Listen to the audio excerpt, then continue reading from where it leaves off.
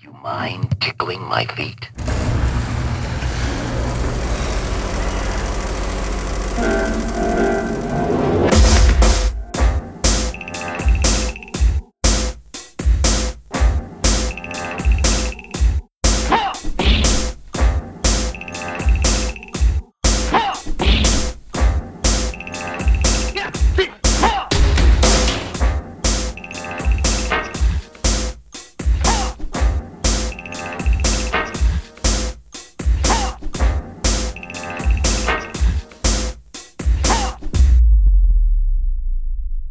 Welcome to Karate in the Garage. I'm Corey Culp. I'm Freddie Waff. Okay. So this is the first movie episode we've recorded since the first week of March. And this whole month is going to be we're trying to come up with a phrase, and some of them seems a little too mean-spirited, and some of it, I don't know, I can't really land on anything. But what was our initial thing we said? Sequels that suck. Remakes. Redon'ts. Redon'ts. It's funny because in a lot of ways, the original RoboCop from 87 didn't need a sequel. It didn't. And it was it's a perfect movie. It really is. Paul Verhoeven was like, that dude was on his game. Consecutive movies, right? This, and then he did Total Recall, and then he did Basic Instinct. I mean, that's a trifecta, dude. That is a serious hat trick right there. And all those movies didn't need sequels. No. Guess what all of them got? They all got sequels. Absolutely. Because they were fucking massive hits.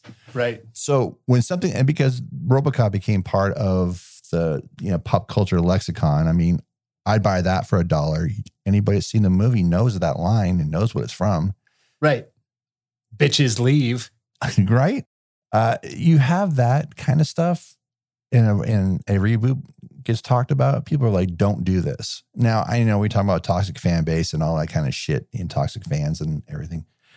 But this is one of those ones, like I said, for a movie that didn't need sequels, of course I don't want a reboot of it, but you know what? All right, I'll give it a chance.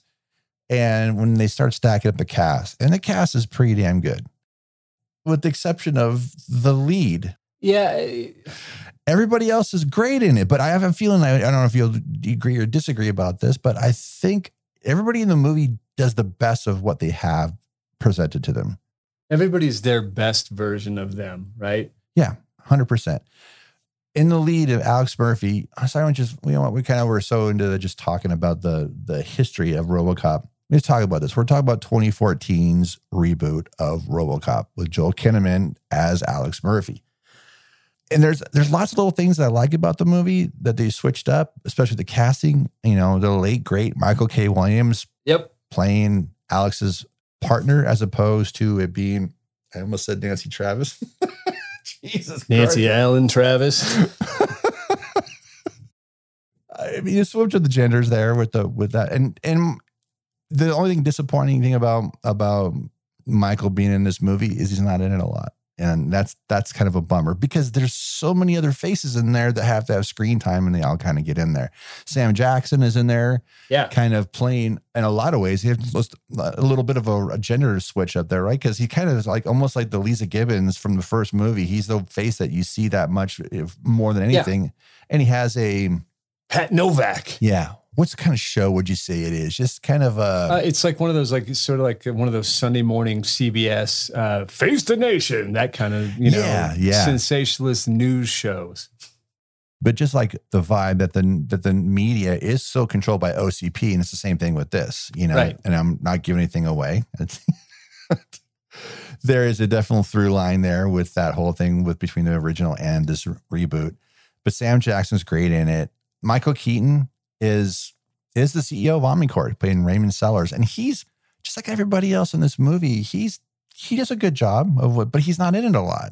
But he's a face that helps sell things. And as you know, off mic, this is the first thing he did right around when he got his Oscar for Birdman. And he was back in the fray where he could do whatever he wanted again. Yeah. Gary Oldman playing Gary Oldman's great in it, but he's always good. Yeah. Playing Dr. Dennett Norton. Jackie Earle Haley, dude. Yes, and another person that deserved more screen time than he got. And but what he's in there, I love. He's just such a mean-spirited dickbag. I feel like this is kind of right. This is sort of, there was that point like in the mid, from 2010, I don't know what you call it, it's the 20 teens. Right. But Jackie Earle Haley was doing a lot of this kind of thing, right? Like they were really, I think it all started with like Little Children. And that was his bounce back movie. Yeah. And then he got Watchmen, and then he just kept building things back up. Freddy Krueger, all that fun, and this is, honestly, he looks like he's having a blast doing it too. He's just being such a prick. Yeah. And you know what's funny? He's most like the Miguel Ferrer part in the original. Yeah. That's one thing that's missing from this movie. And I think you agree is we mentioned Verhoeven and the kind of thing he did with the original, where he teetered on satirizing the very thing that he's taken seriously at the same time in the movie. He did it with Starship, and he did it with Basic Instinct, and he did it with this movie. It's very much the same kind of thing, right? It's like he's mocking the very thing that he's celebrating. Yeah, for sure. And it's fucking great. Amy Garcia, you guys know I love Lucifer. Love it, love it, love it. And she was a cast member on the set from the second season forward. And she's great in this. She's playing Oldman's assistant, Jerry Baruchel. Yeah. Sorcerer's Apprentice. Right. He's a proper OCP dick in it.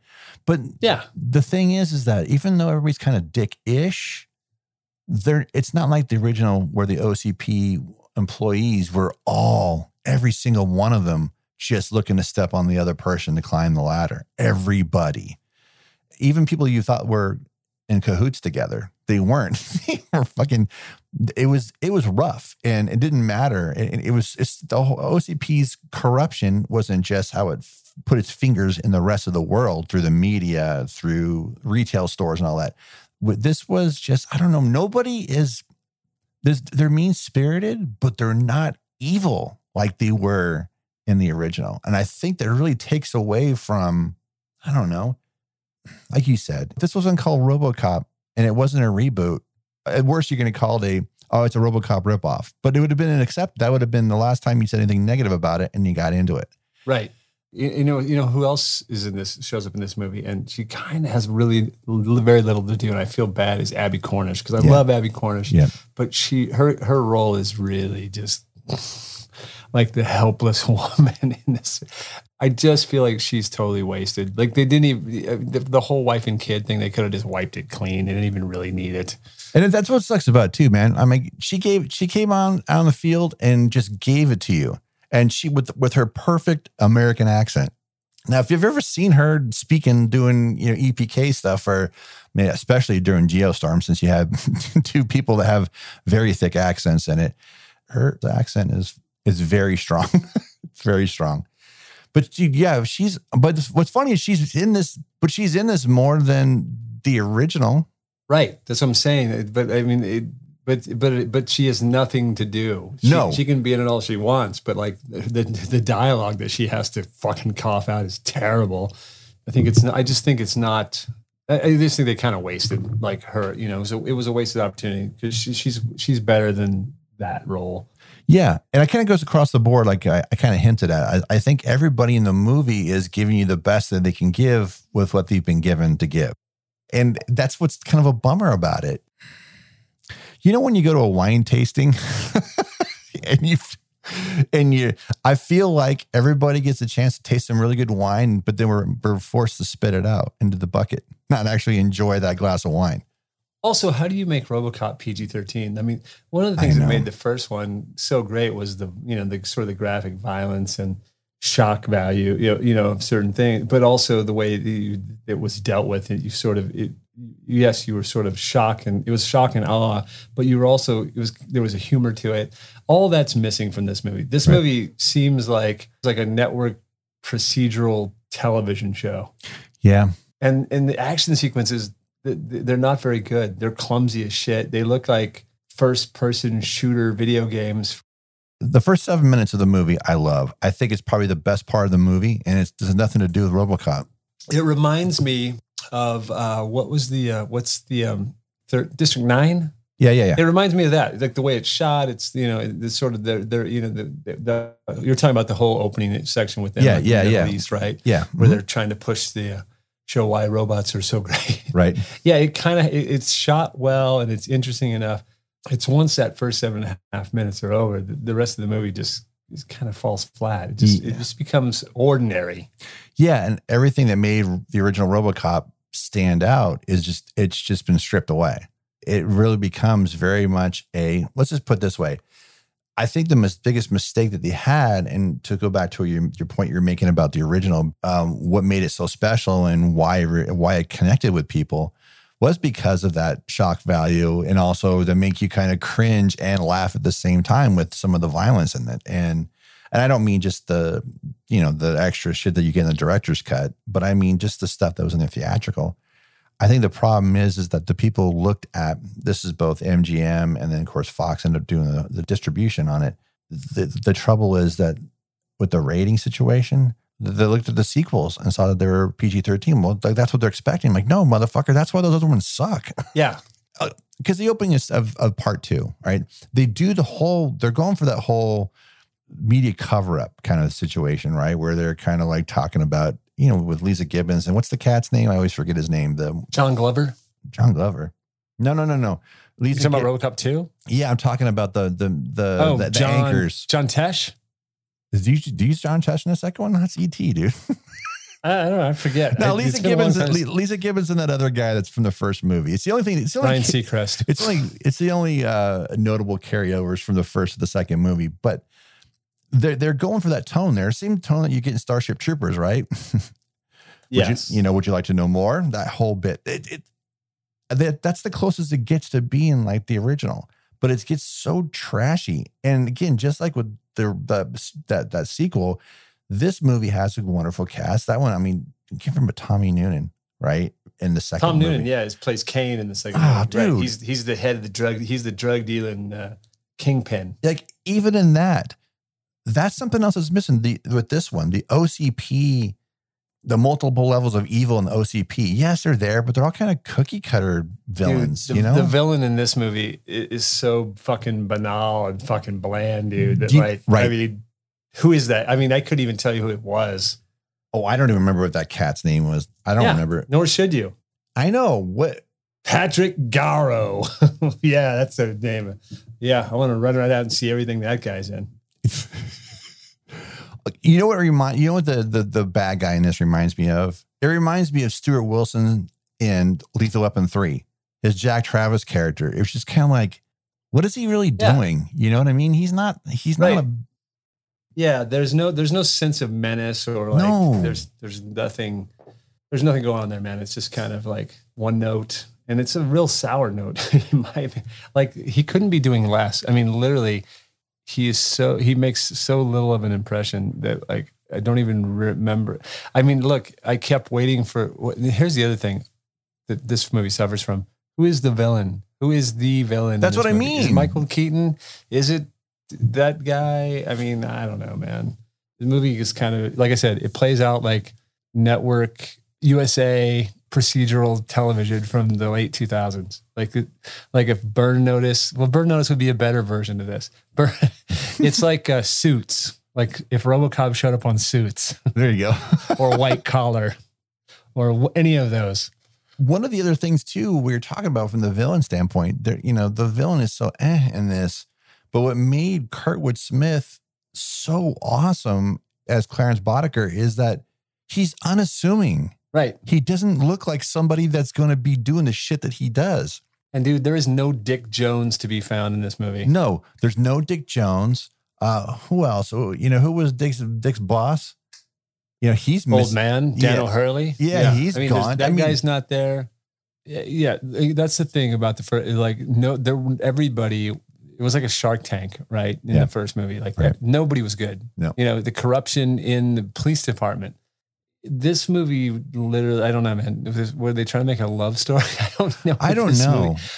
I don't know. They just kind of failed on many levels. I mean, it doesn't work as an action movie because there's not enough action in it. And when there is action, it's bad. It's boring. Yeah, outside of that opening, the set pieces in this are kind of bland. And the best stuff, ironically, the best stuff of this is when RoboCop's not around. Yeah. And then you're still treated to an upscale restaurant entree and that they give you 2 small portions and you're like, okay, where's the rest of it? I'm still hungry. Give me some more. Because that's the thing is you have with the original, you have so much to lean on because when it's not RoboCop, you got to see Clarence and his crew being dirtbags and it wasn't them. You were watching the OCP people step all over each other. It's like the only good people in that entire movie really are Alex and Anne. That's it. It's it. There's nobody else good in that movie. Everybody else is shit. Man. They're all shit. I would rather have Robert John Burke from RoboCop 3 doing his thing. You know, RoboCop 3 is better than this.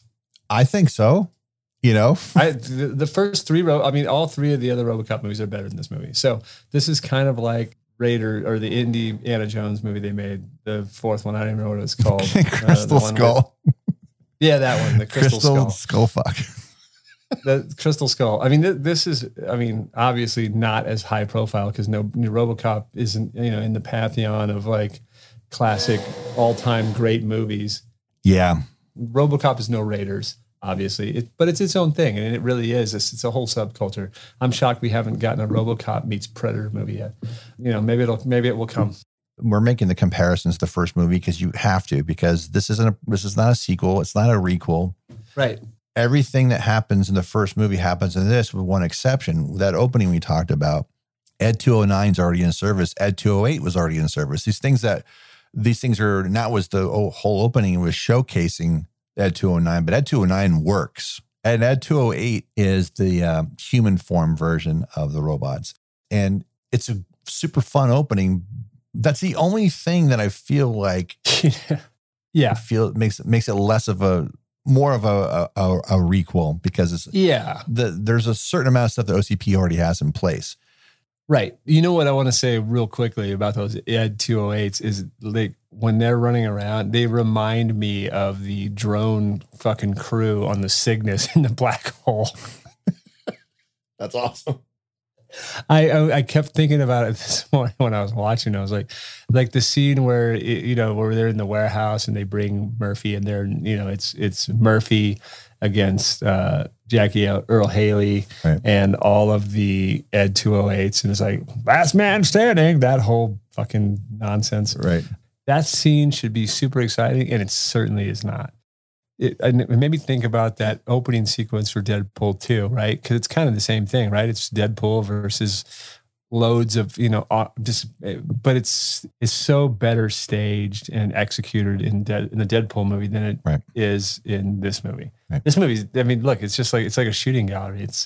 It's kind of like I said, it's a first person shooter. There's like a bonus stage, right? Where you're just like, kill as many of these ED 208s as possible in the next 60 seconds. Right.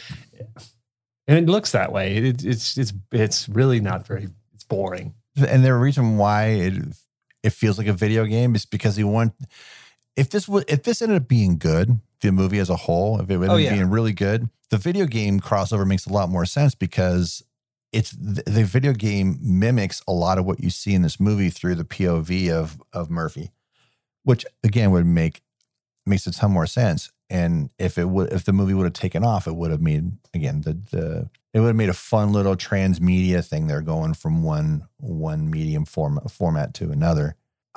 The video game is very fun, by the way. I should point that out, as opposed to what this movie could have been. I think that's what makes movies like this so disappointing. I'm like, all right, I'm going to give you the time of day because I'm such a fan of the original. Let's see what you got.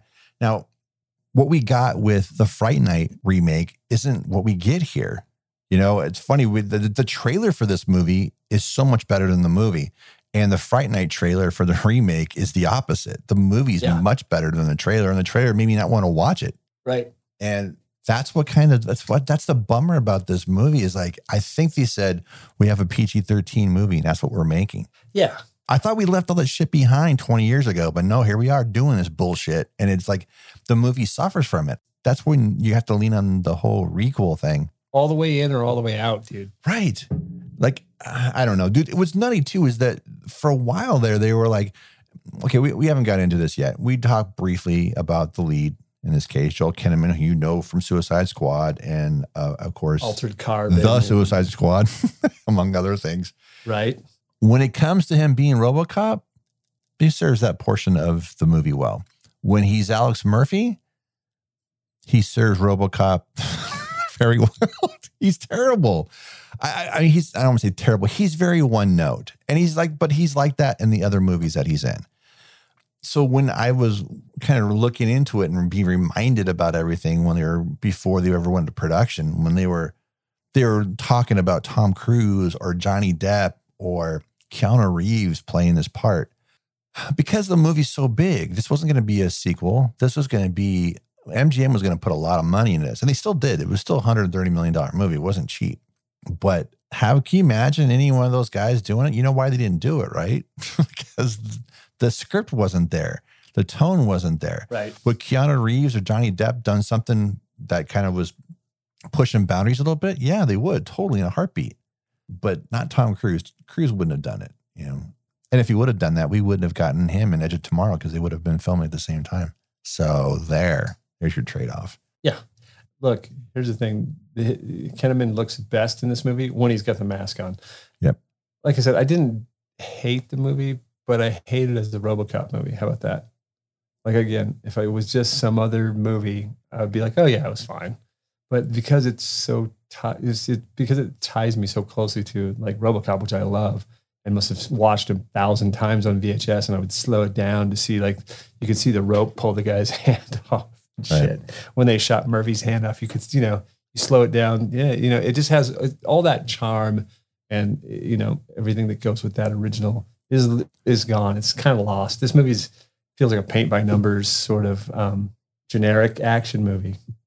When they're taking out Murphy in the original, I used to blowing off his hand, putting the hole in his head. But when they shoot off his hand, does it hurt? Does it hurt? Right.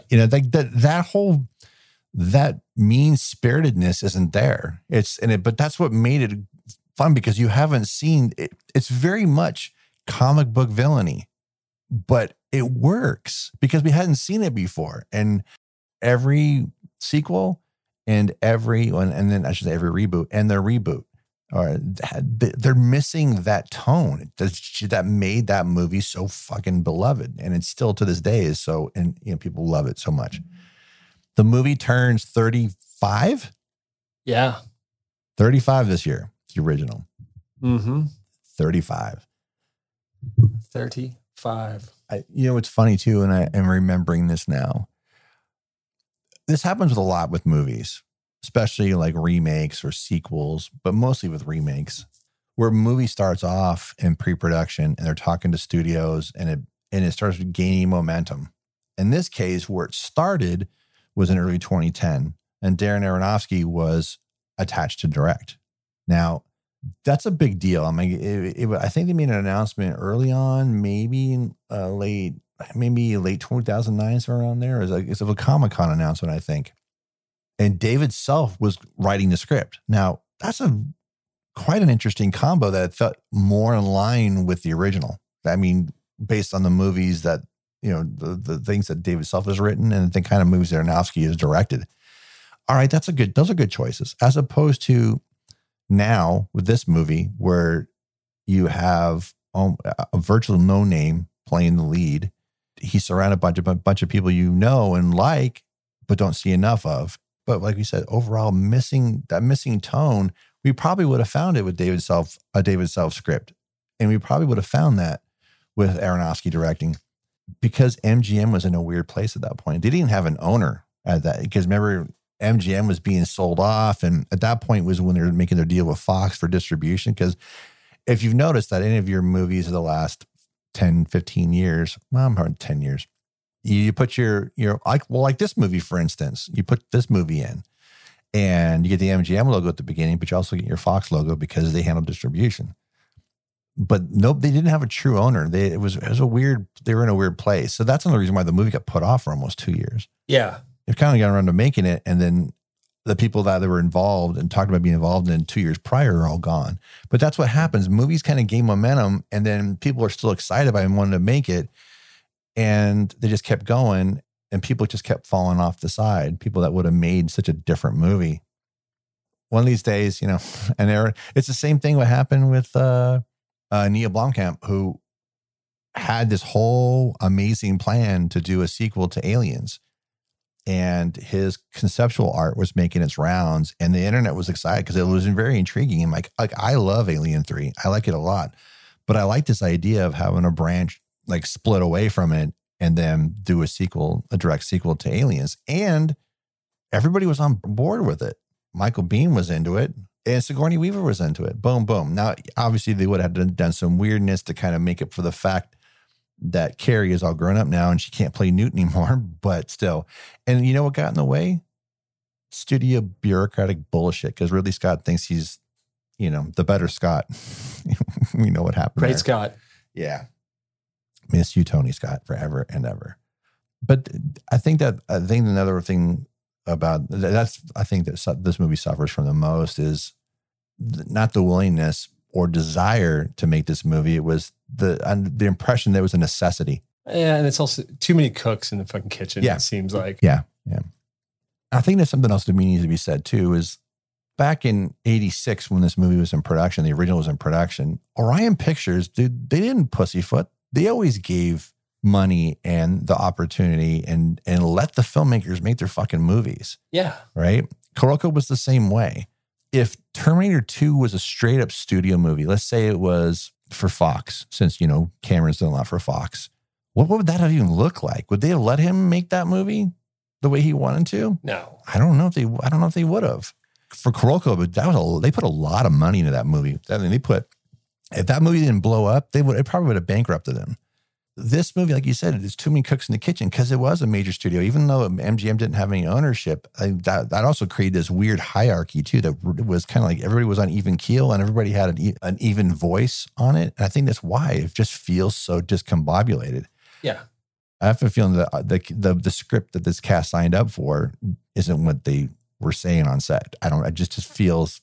Yeah, it just feels put together by committee and trying to. It's got a lot of problems. Am I happy that we yeah, I'm happy that we covered it because it was something we should definitely talk about. But by all means, I will never watch it again. Obviously, it's hard not to make the comparison because it's not a sequel. Doesn't mean it's a reboot and it's a remake. Just call it what it is.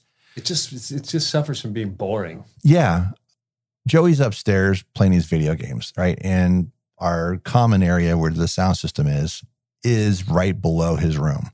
And the opening, you know how I feel, the audience knows how I feel about sound design. The sound design on this movie is so fucking good. So good.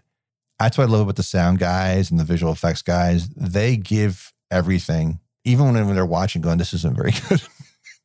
But everybody works in reels anyway. Nobody works and gets to see the complete product because you can't, you can't sit down for an hour and 40 minutes and do all your sound effects. It just doesn't work that way. Right. Again, nobody starts out to make a bad movie. Right. Like we said on Kickstart. Yeah. Nobody sets out to make a bad movie. I like to see him go back. And I love RoboCop. I love the character. But it wouldn't be that difficult to go back and find that tone of the first movie and let people just fucking make that movie. Make that movie. Get Aronofsky to come back and do it. Just get so many great directors out there that grew up with the original. Could give the ultimate love letter to it. Yeah. Or just go make another movie. Just take those sensibilities and, create something new. I don't know that I would trust anybody to make a good RoboCop movie. No. They still haven't made a good Predator movie and they keep trying. Oh, dude, Prey's awesome. Mm-hmm. No, it's great. I love Prey. Yeah. Yeah. I love it. Anyway, I wouldn't say great. I'd still think Predator 2 is better than Prey. Oh, I don't think so. Oh, yeah. No. I would like to say there's some impressive effects and stuff, but there's not really. That when they have him out at the end and it's just his head and his lungs, it looks so bad, especially the lungs. It looks like it's some really bad CGI. The way when the lungs are inflating, it just looks. I felt the same way too, but at the same time, I'm looking going. I talked myself out of being negative about it. I kind of go, well, fuck, I don't know what the hell that would look like. if it was happening in right. front of well, me. I'm just saying, I want to say that it looks good. I mean, it didn't like, I wasn't like hung up on it. It was like The production value as a whole, like when you get to a studio movie like this, the production value is always high. And they tried to do some things in this, like the original, where they tried to do something that you hadn't seen before. And like you pointed out, there's a lot less of Alex Murphy that goes into this RoboCop. yeah.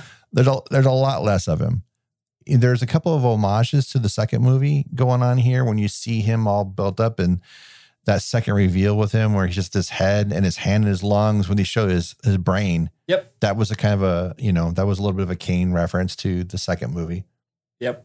The motorcycle stuff, of course, digress back to him riding a motorcycle was the second movie, as opposed to him driving around in his newfangled Taurus. But yeah, man. You noted the lung intake and outtake when they're showing his lungs, and I agree with what you were saying that it doesn't look real, but at the same time, it's like, how do you? I don't know what it would look like. It's kind of a weird thing. It looks. I guess that's what that would look like, right? I also don't understand him keeping the hand, his hand Right. down. What's the point of that?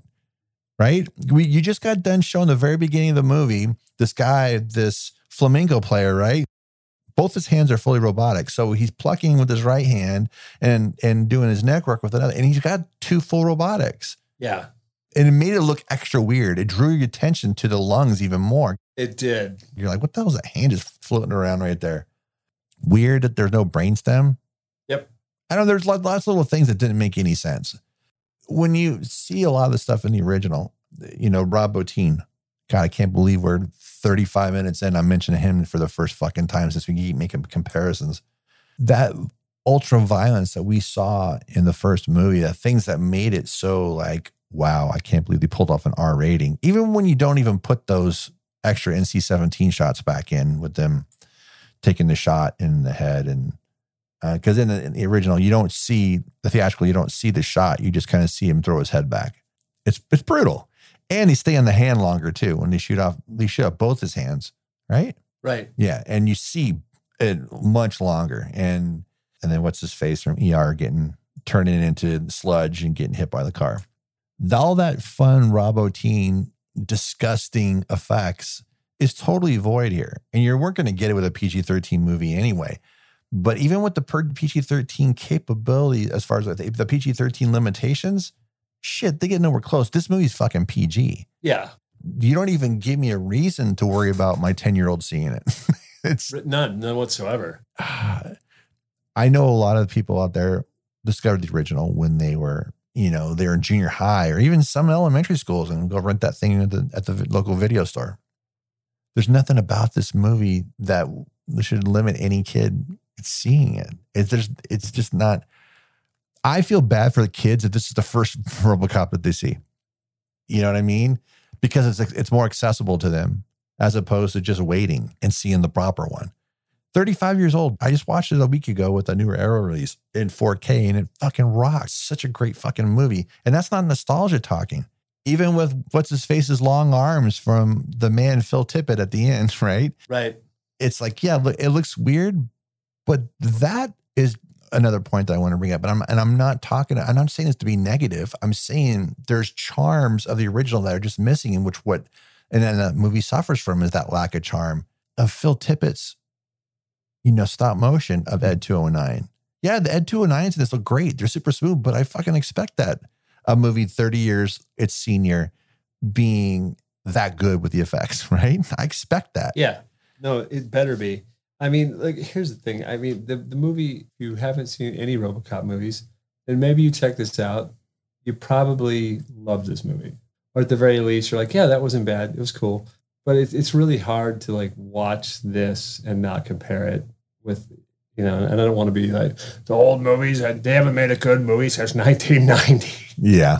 Everything's terrible. Like, I'm looking at that poster, man, and it literally doesn't even look like RoboCop. No. It almost looks like Hawk from Buck Rogers. You know what he looks like? And it's funny because this movie, it didn't do poorly. It did 242 worldwide. So they got their money back. But the movie, they had a sequel plan and they killed it. Now, the reason why I'm bringing this up is that in 2018, they made an announcement that they were going to reboot RoboCop once again. Right. No, not a sequel. They're just going to start over. Right. And the reason why I'm bringing it up is because we just mentioned his name a bunch of times. Neil Blomkamp was supposed to do it. Yep. And it was called RoboCop Returns, but it was going to be a true sequel to Verhoeven's original and just ignore all the previous sequels and the reboot. Now, I would have been far more comfortable with that than what they did with the Halloween series. Oh, yeah. Because that would have worked. Anyway, about a year later, Neil made an announcement that he's no longer directing the movie because he wants to turn and focus on a horror movie. And that horror movie, Chappie. Demonic, came out in 2021. But you think about it, man, between Chappie in 2015 and Demonic in 2021, I mean, that's a long stretch. But because he was working on that possible Alien sequel, and then he started working on the RoboCop thing, and it all just kind of fell apart. Mm-hmm. But I mean, would Neil working on this movie be a better choice? I'm like, fuck yeah. District 9, Elysium, it shows that he can make that kind of movie. And let's talk about that. Again, we just bring it back up. The opening of the movie, in my opinion, the best part of the entire movie is something that just feel like someone just took Neil's filmography and watched the shit out of it and say, all right. And then they started storyboarding. It really feels that way. So I'm not surprised that the next step was just to turn to Neil and like, all right, dude, we're ripping you off. So let's just go ahead and hire you to make the movie that we should have made to begin with. Right. I think one of the problems is like the movie came out a month before I was graduating from high school.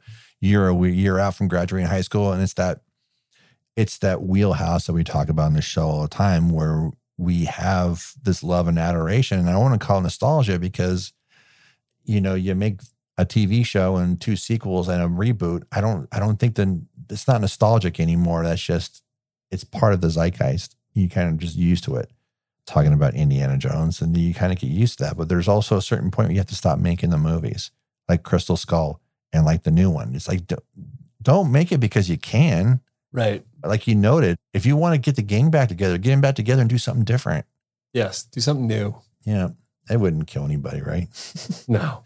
But like you noted, if you haven't seen anything from RoboCop, but you're just familiar with it, then yeah, start with this and then turn to the 1987 version and realize that, oh, right. Then you see what's missing. It's what I'm doing with Joey all the time.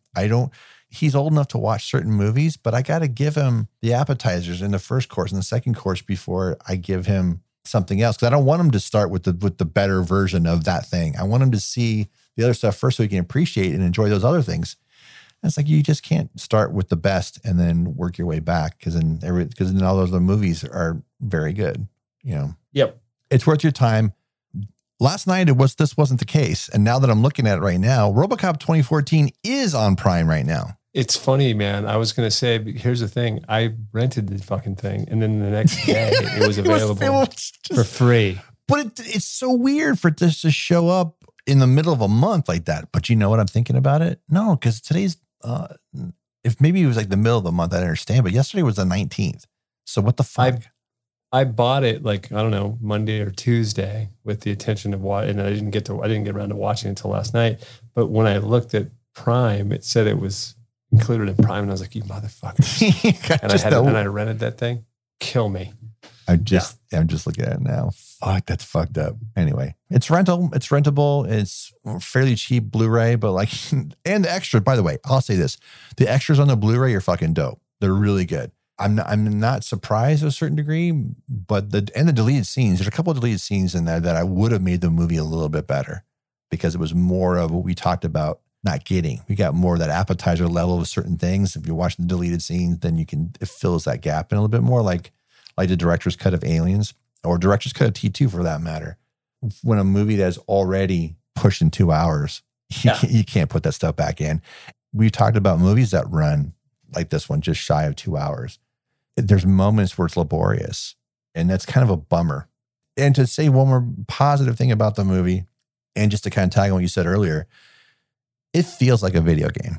It feels like a video game in its segments too. Like if you play first person shooters, there's not a consistency. It's almost like Act 1, Act 2, Act 3. You can feel that. And it had to have been intentional because it feels too intentional to be accidental. Yeah.